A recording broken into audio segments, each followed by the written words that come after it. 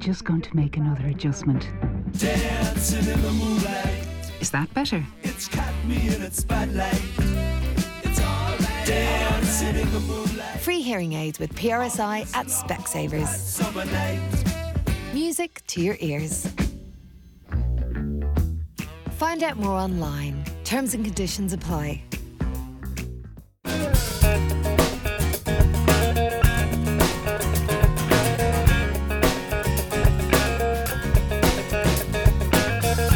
Hello, I'm Conor Faulkner and this is Driving Life.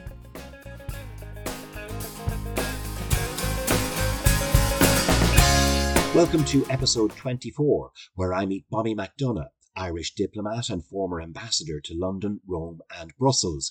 Now retired from the service, his regular Irish Times columns and media appearances give a fascinating insight. He was our ambassador to the UK during the Queen's visit and represented Ireland in many capacities in the EU. Do remember to check out previous episodes where I meet people like Frankie Sheehan, Theresa Mannion, George Hook, Leo Enright, Dermot Ferreter and others. They're all listed nicely on seniortimes.ie or wherever you get your podcasts.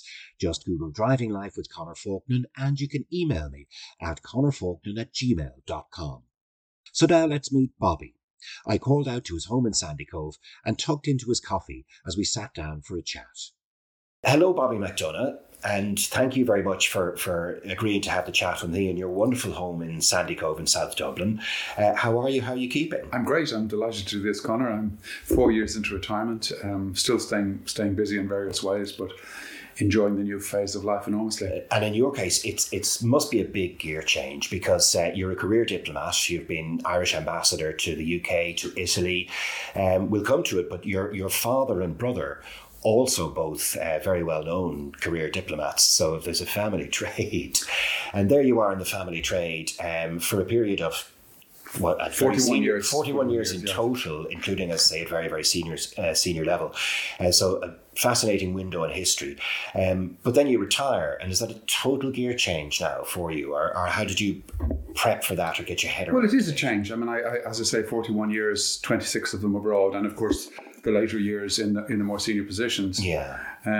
But it wasn't that much of a shock for a few reasons. First of all, I'd been thinking about it for a long time. Yes. I had ideas of what I'd do when I retired. And also Did you go on schedule? You didn't go early or late? I did. I left on my 64th birthday. Okay. At the time I left, we could have stayed till we were 70. That was the new rule. And a number of my colleagues have stayed beyond 65, which was the old retirement age. But like a few people, I wanted to retire when I was still young enough to take on new things. Yeah, and exactly. I don't have any regrets about it. But it wasn't a huge shock also because I didn't retire directly from abroad. I had a year back in the department as Deputy Secretary General, so I was back, if you like, into Irish society and living out here in Sandycove.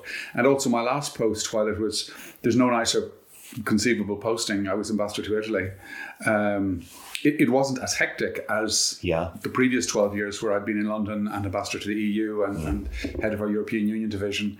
So it was a challenging job as well. It involved learning Italian, but I was, I wasn't, for the last years before I retired, I wasn't working at that sort of crazy speed I've been doing for quite a while.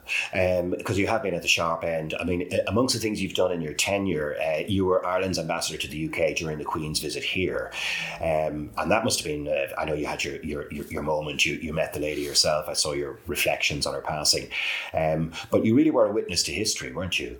Yes, that was certainly the most historic thing I was involved in. I mean, I suppose looking at my career as a whole, European Union negotiations was what I devoted myself to most. And if there was any one thing I wouldn't like to have missed out on in terms of career, that was it, because there's little more, there's no more challenging type of negotiation to be involved in than with all our partners in the European Union. But being involved in London during the Queen's visit and being, my wife and I being part of the Queen's party and standing at the bottom of the steps in the Garden of Remembrance when she laid the wreath in honour of people who died for Irish freedom, that was certainly the most historic thing I was fortunate enough to be involved with. In a 4-day visit, that was probably the one, perhaps that and her cúpla focal as Gaeilge, but it was certainly, a real punctuation mark in history, wasn't it?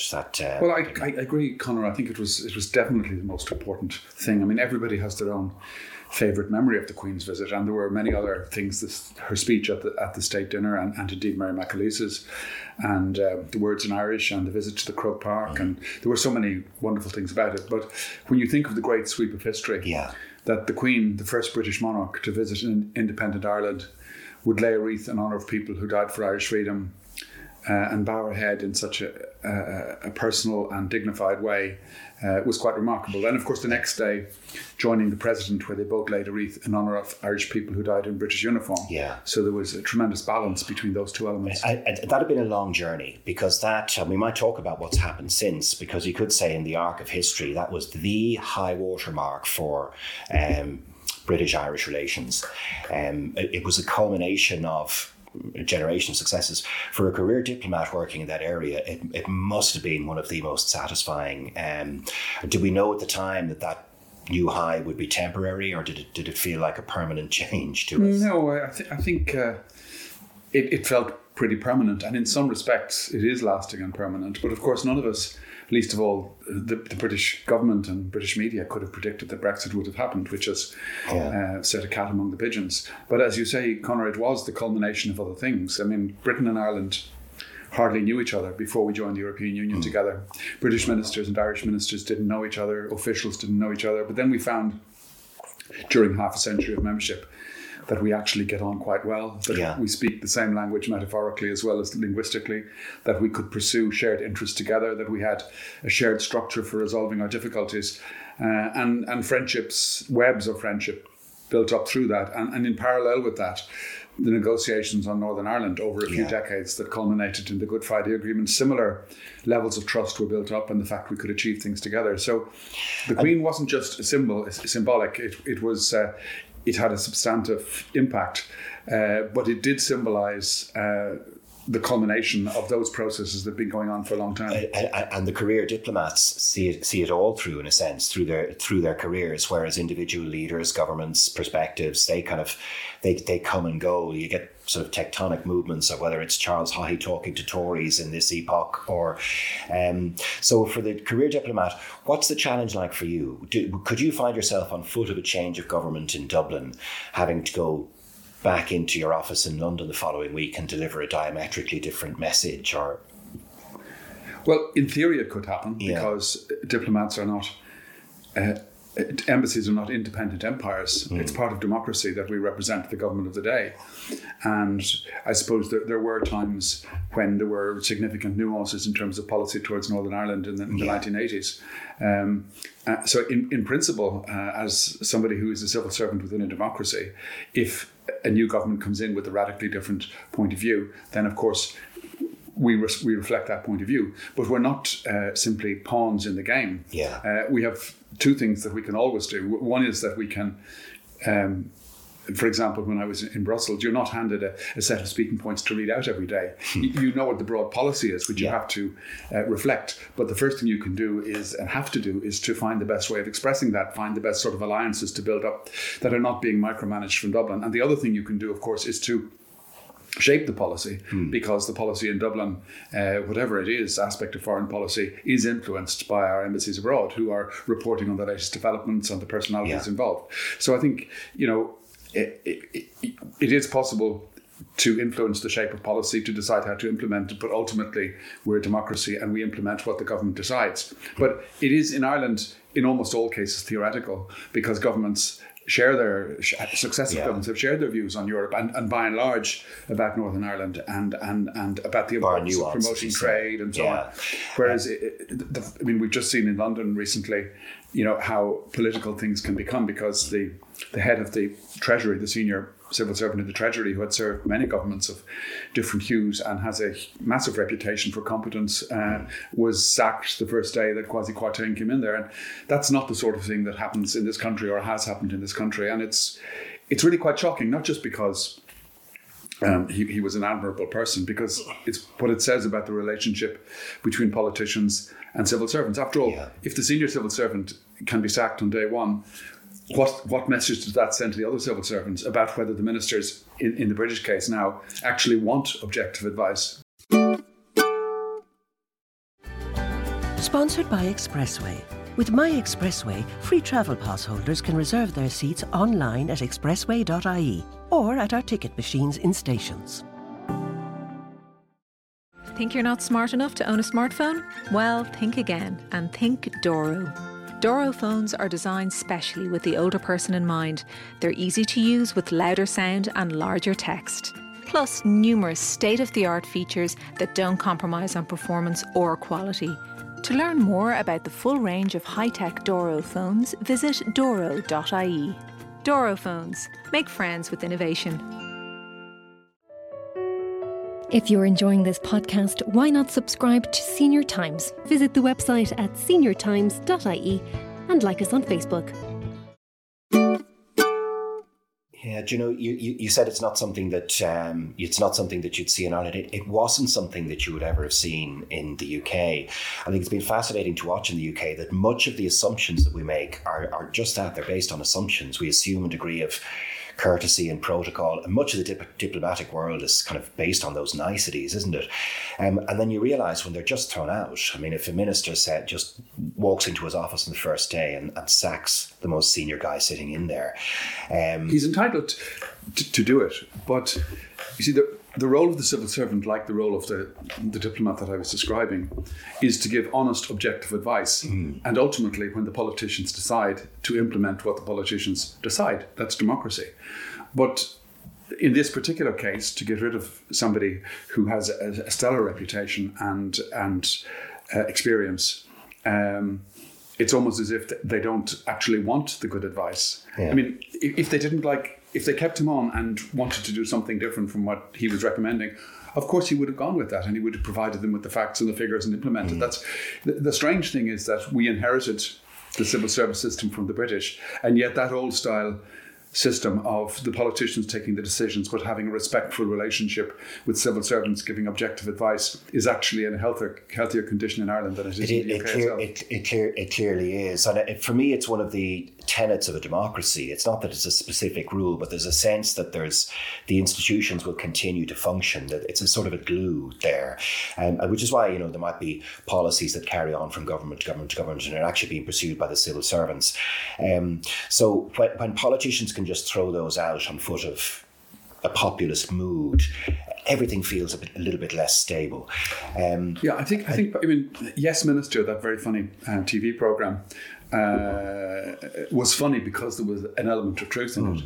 But it's only a very small element of truth. I mean, I have never known in my 41 years civil servants trying to hoodwink ministers or conceal options from them. Yeah. It's the job of a good civil servant is to explain what the options are and what their implications are, and then whatever the politician decides, go with it. And that's the way the Irish civil service works. Yeah, and collectively we've done a pretty good job. One of the conversations I had was with the historian Dermot Ferreter, and he was talking about the fact that now we can honestly say that Ireland has been 100 years as a stable democracy, and much to be said of that. So we're now starting to feel like one of the more mature and solid places in the world.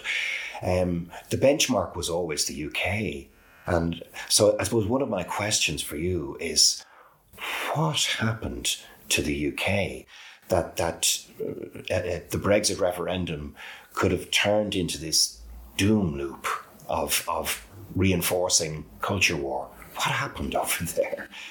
You were ambassador at the start of it. So you left the UK in around 13, 14, I think. In 13, yes. 13. Yes. But I could see the issue looming. I think I could recognise then that there were two Britons. There was the modern internationalist, self-confident Britain that organised the 2012 Olympics, which was in a way the pinnacle of that sort of Britain that was confident in its ability. You had Cool Britannia in the Blair years. And the confidence in its ability to negotiate in the real world, and justified confidence because it was very influential, including in the European Union. And then you had a different Britain, which was more retro, which was looking back to an extent to the Second World War, which was lacking in self-confidence. And is it the cliche of loss of empire, loss of prestige? Was that really playing into it? I think that was part of it. I mean, sometimes people will resent that and resist it and say, are you saying it was all about Empire? Of course, it wasn't all about that, but that was one of the factors playing into it. After all, when Ireland joined the European Union, it was an opportunity for us to move beyond our nearest neighbour and to develop new benchmarks. You mentioned the British role as the benchmark, but of course over the years, the Scandinavian countries, for example, have in ways become a benchmark for us. It was to give us wider influence than we ever had before, whereas Britain, undoubtedly by being in the European Union, had more influence than it now has outside. But it didn't have the influence that it had when it was an empire. And I think it just found the idea of qualified majority voting and not always getting their own way, although they got their own way probably more than any other country. I was going to say, they were actually extremely effective in the European Union. I mean, they, won many of the arguments, and more than any of the other big nations, kind of really shaped, I suppose, the limitations of, because there's a federalist view of the European Union, which is perhaps has been shared by the French and the Germans, and an anchor on that often was the UK. So, they had enormous diplomatic successes. I think Margaret Thatcher essentially achieved every single objective she had out of the European Union. Well, the EU was very flexible. I mean, John Major also got the opt-out from the social charter. I mean, not that that was necessarily wise, but it was what he wanted. And of course, they weren't in the single currency. So in a way, they had got all the flexibilities that they believed were in their interests. One of the things that happened, though, and whether this was deliberate or just seeped into the groundwater, but for a period of about 30, 40 years, every lazy politician, every lazy barstool in England, permanently reinforced by press, just bitched about Europe. And anything that was wrong, the easiest thing to do was bitch about it. That's very true. The song about Jacques Delors back in the 80s and 90s. Yes, the tabloids have a lot of responsibility for what happened in the UK, both in relation to Europe and more generally. I mean, the way the tabloids attacked the institutions of democracy in the UK, including their courts, and the way they didn't call out the proroguing of Parliament and so on. I mean, it is hugely important that in this country, if somebody does something that is potentially wrong, they will be hounded until the issue is resolved in one way or the other. And that's true both of government and opposition parties, because the media will pursue the issue, if anything, sometimes too strongly. Whereas in the UK, the good media will pursue an issue, and you'll have the Financial Times and the Guardian, the Channel 4 News or whatever, pursuing an issue. But then the next day, there will be a headline in the Daily Mail or the Daily Express or the Daily Telegraph or all of them, proclaiming black to be white. So it's not just sort of the irritation of having shallow tabloid newspapers, but it's the way that the whole news cycle doesn't reach its natural conclusion. Yeah, it's become a shallow tabloid world. I think that was one of the factors to go back as to how Brexit came about. It was a coming together of specific things on a specific day. It now appears the majority of British people think Brexit was a mistake, but the tabloids played a part in it. And it wasn't just the bitching about Europe, but it was an entirely fanciful notion of what Europe was that was largely created by Boris Johnson. I mean, he was a very skillful journalist. We have to use journalist in inverted commas there. Yes. But he created a myth about Europe, about square bananas and prawn flavoured crisps and so on, that was just false from beginning to end. But people actually believed it. And so the European Union that people in Britain voted to leave in 2016 wasn't the real one. It was just a fiction of Boris's imagination. Yeah, it was this comic book European Union, sort of an easy pantomime villain. And in the meantime, the behaviour of the Farages of this world and all that was A, disgraceful, and B, obviously just stoked the flames even more. Now, the European Union, one of the false predictions perhaps made in the UK was that the EU was about to fall apart, and there was no way they would, Mercedes alone would insist that the Brits got everything they wanted from a trade deal. And I think they were genuinely surprised by the resilience displayed by the EU. How did their antenna fail them that badly there, do you think? Well, I think it may come back to an extent to what we were talking about a moment ago about dismissing senior civil servants. I mean, it hasn't happened that much, but it happened. Their wonderful ambassador to the EU, highly able, he was sort of frozen out. Kim Darroch in Washington. I mean, this is a symbol of something wider. But those voices, a lot of those people didn't. The politicians didn't actually want to know the truth. They wanted to believe their own myth. And sort of dismissing civil servants or dismissing the views of civil servants is only one part of it. But they wanted to believe the tabloid headlines. They wanted to believe their own view of what it was all about. Somebody presumably must have brought into the room the advice that for the European Union, it was an existential challenge. The European Union simply couldn't yield on these things. It was vitally important. The EU had to stand by Ireland, or they couldn't ever expect to retain the loyalty of every small state in the enlarged union. And surely the British had to see that it wasn't possible for their adversary, so to speak. There's no point negotiating by putting your adversary in an impossible position. Yes, I think the EU has come through strongly in general in its managing of COVID, in its economy, but specifically on the Northern Ireland Protocol. And it was partly because, of course, they're very supportive of Ireland, but it was also because Brexit posed a very real problem for the single market. If the border was going to be kept open on the island of Ireland, that meant that there had to be some way of protecting not just trade into the south, but right throughout the single market. Yes. So there was an inevitability that this would happen. But you see, I do think that not being open to objective advice is a large part of the problem. I mean, after all, Conor, if you were a sort of senior British civil servant now, and you were brought in to see Liz Truss, would you say, Prime Minister, the European Union is really a very reasonable organisation? They didn't introduce this protocol unilaterally. Our government agreed to it. Yeah. They're not trying to make life difficult for Northern Ireland and Unionists. Breaking international law will damage our reputation all around the world. But if you were a senior civil servant, would you say that to her? Well, maybe you'd have to try and find a way to get your message through. What was it? Henry Kissinger's flippant one about Vietnam. We should declare victory and get out. Mm-hmm. I think the political advice for Liz Truss would be, declare victory and hit the reset button on the relationship, and perhaps even for no specific reason, perhaps even something like the Queen's passing and the succession there. It feels like there might be an opportunity for a reset button. And if I was a civil servant giving it one last shot to toe the line between keeping my job and actually giving good advice, tell them declare victory and hit the reset button. That would be very good advice, but I suspect if that was the advice you were likely to give, you wouldn't be anywhere near being invited to give her advice.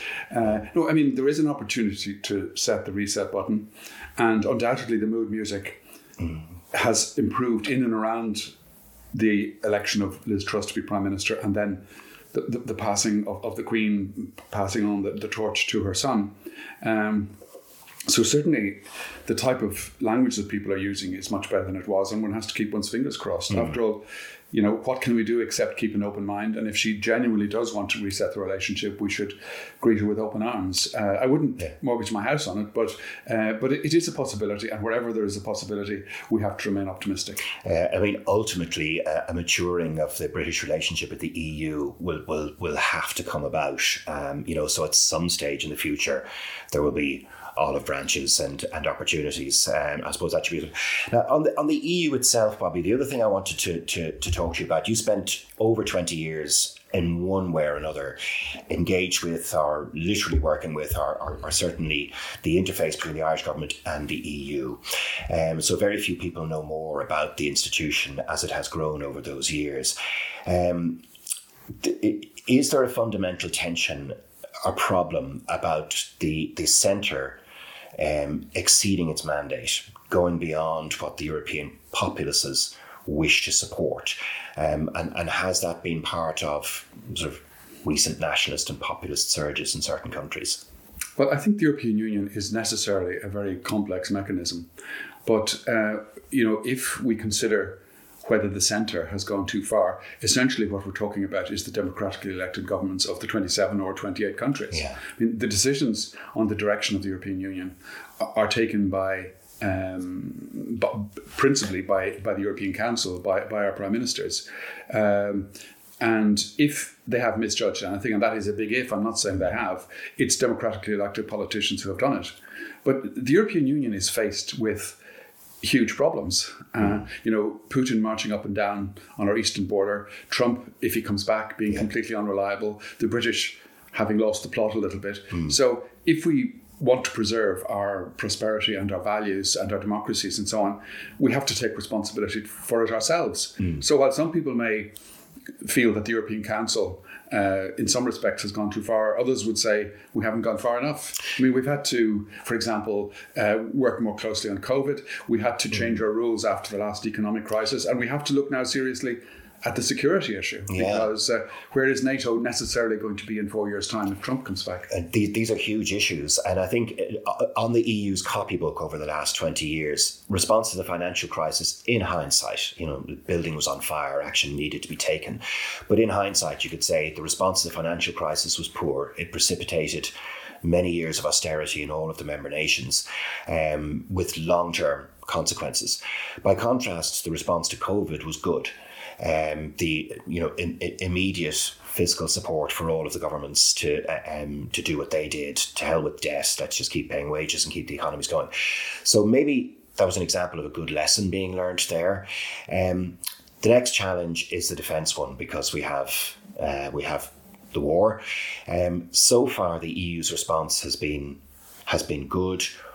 What should the EU be doing next, do you think? You touched on it there with NATO. Yeah, I think your analysis is fair. I mean, I think you have to say on the economic crisis that it was unprecedented. There was no script, and there were 28 democratic countries trying to find a way forward.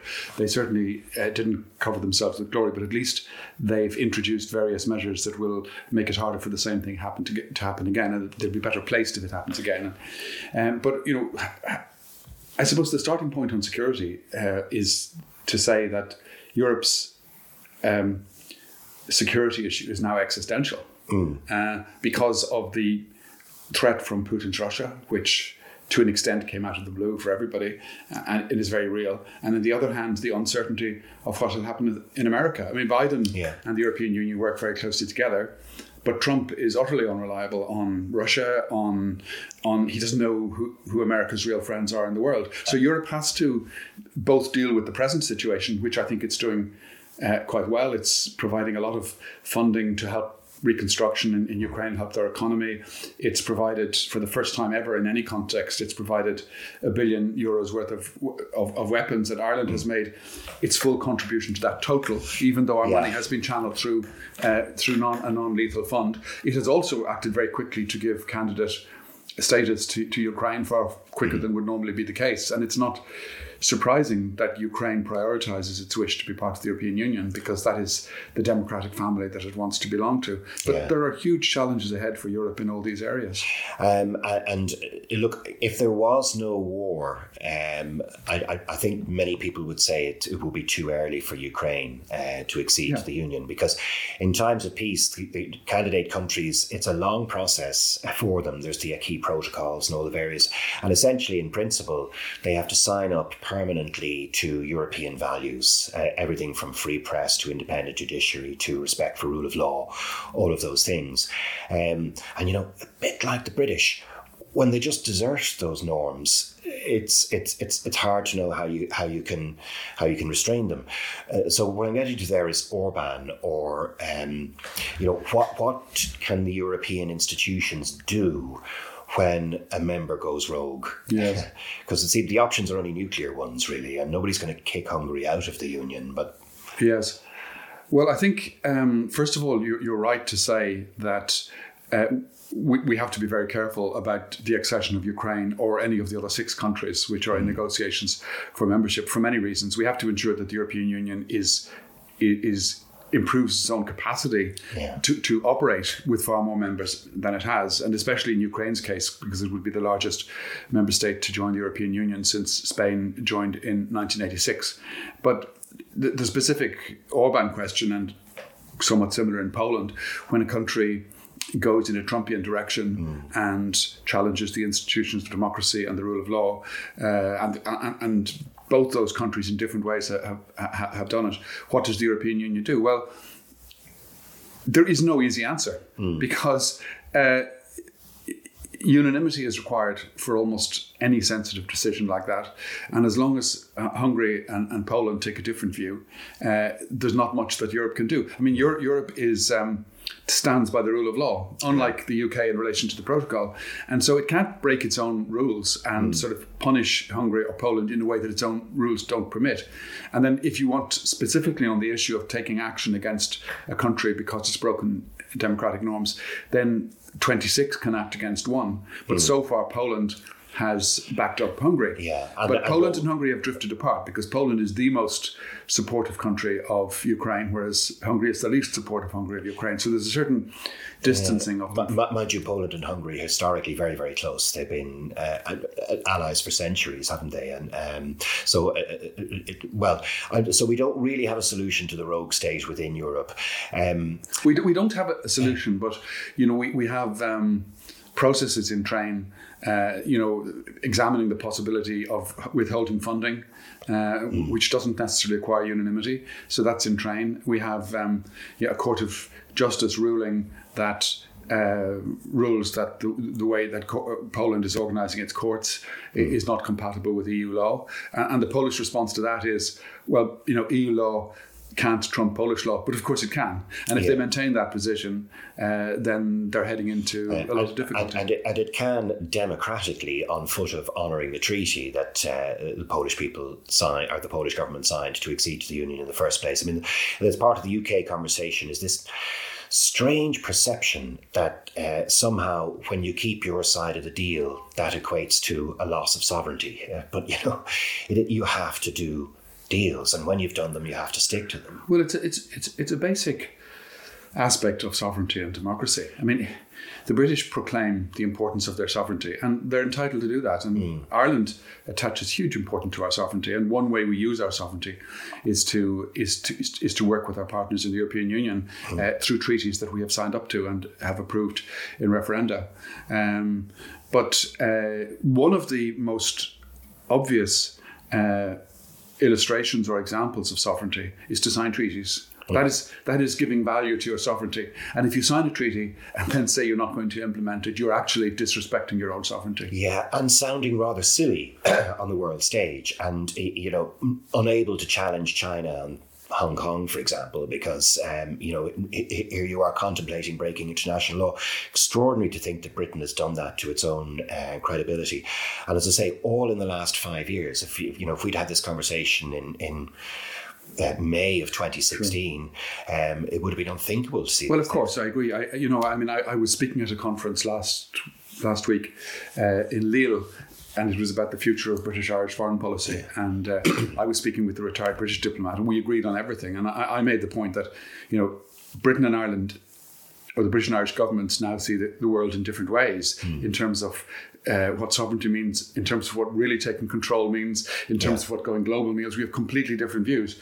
But the irony is that the retired distinguished British diplomats of recent decades would all agree with the Irish government rather than the British government on those issues. Yeah. One hopes that the centre of gravity will move back towards the sensible. It will. We have to remain optimistic. I mean, after all, the Tory party has been deeply divided for decades. There are two wings. John Major had his problems. He called the extreme Eurosceptics the bastards. They brought him down. They brought Theresa May down. The split brought Boris Johnson down, and so on. So the debate is not finished in the Conservative Party, but also, of course, the Labour Party has always taken, at least since the very early years of the European Union, has taken a very constructive and sensible view of Europe. And even if, for the moment, either for electoral reasons or other, they're not talking about revisiting Brexit. Corbyn didn't, and Keir Starmer is abstaining so far. Yes, I think he's making a political calculation that in order to get elected, which in a way is his main responsibility, that he doesn't want to reopen Brexit, and maybe he won't. Certainly not for the moment. But I think he will not want to break international law. He will not be refighting the Second World War. He will not be comparing the European Union to Soviet Russia, Soviet Union. And they have an extraordinary binary system in the UK, as the US does, in terms of the parties that share power over the generations. Here in Ireland, and in a sense, is it perverse to say your expertise might not be Ireland, because actually you spent a lot of your time outside of the country. But here in Ireland, what if we were to get a government that was less respectful of international norms, was far more hostile towards the entire European project than governments have been heretofore in Ireland. What do you think our future looks like in terms of where we go next? Well, I don't think that's going to happen. I mean, I think there is the prospect of Sinn Féin coming into government. Is not certain, but it seems certainly very, very possible. But I think there is a consensus in Ireland on Europe. There wasn't always. After all, Sinn Féin, opposed a few of the EU treaties that would have done, if they had won the debate, done more damage to Ireland than Brexit did. But they seem to have moved on a lot from that, and I think our media as well, as I was saying earlier. I mean, our main media take a pretty robust view of challenging everybody that potentially makes mistakes, rather than half or more of them standing on the sidelines praising whoever the Conservative Prime Minister of the day happens to be. Yeah. So I think we have to be careful, we have to be vigilant, but I don't think those worst excesses are on the cards, even if there's a change of government here. Because we're better served by our media, or because we have a proportional system of representation that sort of tends to make it more difficult for extremes to grab all the levers. Yeah, there's... I wouldn't say better media, because the British have great media, but we don't have a bad media along with the good media in the same way. Actively malign influence. No, we don't have that. And we have consensus on Europe. I'm not saying we don't have to be vigilant. I mean, populism and the use of social media and so on is on the rise everywhere. But at least for the moment, I mean, of course, the IRA in the old days did challenge the institutions of this state, and they killed Gardaí and so on. But in recent decades, that it all now seems to be in the past, and the sort of challenging of the British state that we saw by proroguing Parliament and by calling judges enemies of the people that we saw, we don't see that from any quarter here. Thankfully. So the challenge for your successors then in Ireland, what you say are restore the quality of relations with the UK. Would that certainly be one strategic plank of your successors' to-do list? You mean in the whole Department of Foreign Affairs? Yeah. Well, for Ireland Inc., even as what are our priorities over the next period? Well, we have three major challenges. The first is to maximise our influence in the European Union, to protect and promote our interests. It's something we've always done well, but the only yardstick that's worthwhile is whether we could do it better. It's as the Union enlarges, and without Britain there, it becomes even more challenging. But we're ready for it. We unlike most countries, we have an embassy in every EU country. We've expanded our embassies in Paris and Berlin and other larger capitals. There's a lot of political focus in Ireland on Europe.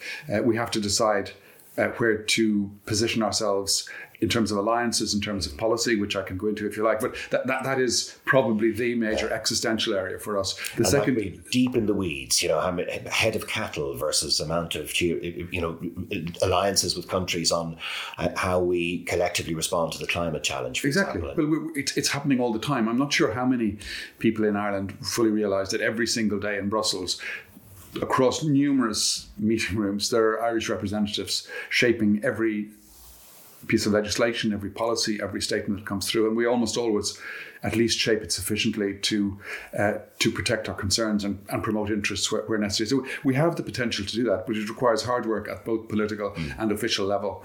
The second big challenge for foreign policy is what do we do with our nearest neighbour? I mean, clearly, because of history, because of geography, because of our shared trade interests, because of our sacred shared responsibility for peace in Northern Ireland, we have to maintain as good a relationship as possible with the UK. And in recent years, that hasn't been all that easy. But I have to say that the behaviour of the coalition government has been very constructive. They've been courteous. They've not tried to make difficulties for the British. I'm sure it's the same now with Liz Truss's government. So yes, we have to work towards that, but there's no magic switch that we can pull to make that better. And it really comes down to three things. One is tone. I mean, hopefully the British, and all of these balls are in the British court. The first is, will they use a constructive tone towards Ireland and towards the European Union? Because after all, hurling insults at the European Union are also insults of Ireland, because it's part of what we are. The European flag flies beside our flag outside public buildings. The second is, will they move to implement the Northern Ireland Protocol, which was agreed with such difficulty? And in that, of course, Europe and Ireland will have to be very flexible, but it needs to be implemented. Which, just as an aside, is actually working quite well. Northern Ireland is out prospering virtually every other region in the UK, and just purely looking at the economic numbers, Northern Ireland should be strongly in favour of the protocol arrangement, and in fact, the majority of people in Northern Ireland are. So there's a touch of the artificially stoked nature to this particular row. Yes, it isn't possible to have your cake and eat it. And, obviously a lot of businesses in the north would like to get rid of some of the bureaucracy on trade between Britain and Northern Ireland, and some of that can be got rid of, and the European Union is working on that. But you can't get rid of it completely, because then you wouldn't have the access to the wider European market, which is so good for the Northern Ireland economy. And the third thing that we have to do, initiative that we need from the British government, is to return to the co-guarantorship on the peace process on all issues, which served both governments and Northern Ireland so well for so long. And that sort of instinctive thing of acting together has been lost during the Johnson years, and hopefully we can return to that. And thirdly, so the third major area for foreign policy, we have the European Union, we have Britain, and the third one is, if you like, global Ireland. Yeah. So the decision to double our global footprint by 2025, that is within 7 years from when the Global Ireland document was announced, that's progressing extraordinarily rapidly. I mean, between 2018 and the end of this year, we will have opened 20 new diplomatic missions, which is an increase of 25% on where we were before. And that is paralleled by Enterprise Ireland, the IDA, Tourism Ireland, downstream of that, then you'd expect to see increased trade flows. Exactly. Commercial engagement. And is that happening? Are we getting the return on that investment, do you think? I just look at the way the economy is doing. I know there's a lot of doom and gloom about the Irish economy, and there are bad things in this country. We know there are. We know there's a housing crisis. But overall, there was that survey the other day saying that Ireland was the 8th best country to live in the world, and by and large I think that's true. There's so many good things about this country, and look again, if you look at the way the airports have performed in recent times, it was pretty poor. But one of the reasons that there were the problems a few months ago at airports is because 50,000 Irish people a day are going abroad on holidays. Yeah. So, we're really doing pretty well. And I think what we need to do is not just to criticise the government when they get things wrong, and they do get things wrong, but we also need to acknowledge that where things are going well for Ireland, they're not the product of pure chance. Yeah. They're the product of policies developed by successive governments. And in the interests of intelligent conversation in Ireland, just because it's politically expedient, can we not start off with an assumption that this entire country is a basket case and everything's gone to the dogs? Of course, we always have to say, Conor, you and I, of course, that nobody's saying for a moment that everything is perfect. There are bad things. There's our inability to house asylum seekers. There's but we're down to virtually no unemployment. Yeah. Most people live pretty well, can afford to go on holidays. We're wealthier per capita than the British, than most countries in Europe. So that's not to say there are bad things, but we shouldn't forget the good things either. If we have things like unresolved problems in the health service or the housing crisis that we currently have, we're more likely to get the treatment correct if we get the diagnosis correct. And if our diagnosis is, well, the whole country's just a wreck, not only is that at odds with the facts, you're very unlikely to get the treatment right if that's your diagnosis. So can we find ways to fix housing without pulling down everything else in the process? Yes, no, we have to look at things in the round and see what's bad, but also see what's good. Very good. So the career civil servant's perspective on life is telling his political masters just exactly that, day in, day out for 40 years. Well, politicians are in a position to form their own judgment about what's happening in society in general. But certainly it's the role of civil servants within their areas of responsibility to tell politicians the facts as they understand them, and to tell them what the options are and what the implications of those options are. And I think civil servants have done that pretty well for many governments over a very, very long time. Yeah, I think it's always been my experience, because you come across civil servants as they flank ministers or as you engage with them offline, following up on things that have happened from ministerial conversations, and invariably exactly that. It's a very professional sense of professionalism from the entity, and also, good strong sense of loyalty that comes across as well. Most of them seem to like their ministers, whether that's just good at appearing that way, but it seems to be maybe an element of appearance there. But I have to say, you would not necessarily expect a civil servant in Ireland to be very positive about politicians, because after all, I've had to deal with their foibles, the good ones and the bad ones, over a very long period of time. But I have to say that overall, I'm very impressed by our politicians. We're well represented internationally, and they stand very good comparison with the politicians of most other countries. And by and large, as I say, while you get some that aren't that easy to work with, the majority are pretty good. Yeah, I share the view. So I think we're broadly optimistic then in finishing, Bobby. It's great to hear from you. You're writing in the Irish Times quite a bit these days. I'm not sure how systematically, but it comes up a lot. So it's about once every 3 weeks. I mean, I don't have a weekly column as such, but they're pretty good at taking what I send them. They are indeed, and you're very insightful, particularly in things like Brexit and background and contexts there. So I recommend it to 2 people if they want to keep an eye on you. And you're keeping busy in other walks of life as well, as you... Yes, I trained as an executive coach, so I do a little bit around that. And the main thing in my life is grandchildren. I have 11 wonderful grandchildren. Good for you. There's a lot of fun we can have with them on holidays and otherwise. And I play a lot of tennis just across the road. And I've taken up painting as a hobby, and I want to do a bit. Paintings on the way in, yes. Well, very good. I hope they're okay. And then we hope now that COVID is out of the way to do a bit more travel. So, life is good, and there's always something on. I have a book club. Tonight. Fantastic. I love my book club. That's as good as anything that I'm doing. It gets you to read stuff you wouldn't otherwise read, and you have great chats about it. So busy in body and mind. I can recommend retirement, but only partial retirement. Very good. Yeah, I'm figuring it out. Bobby, listen, thank you very much. Thank you very much. Pleasure, Conor. So that's former Irish diplomat Bobby McDonagh. I hope you enjoyed the chat. Do remember to check out previous episodes where I meet people like Dermot Ferreter, Nuala Carey, Frankie Sheehan, Theresa Mannion, Paul Williams and others. It's all there on seniortimes.ie or wherever you get your podcasts. Just Google Driving Life with Conor Faulkner and you can email me at conorfaulkner@gmail.com. Until next time, drive safely, live happily and come back and see us again.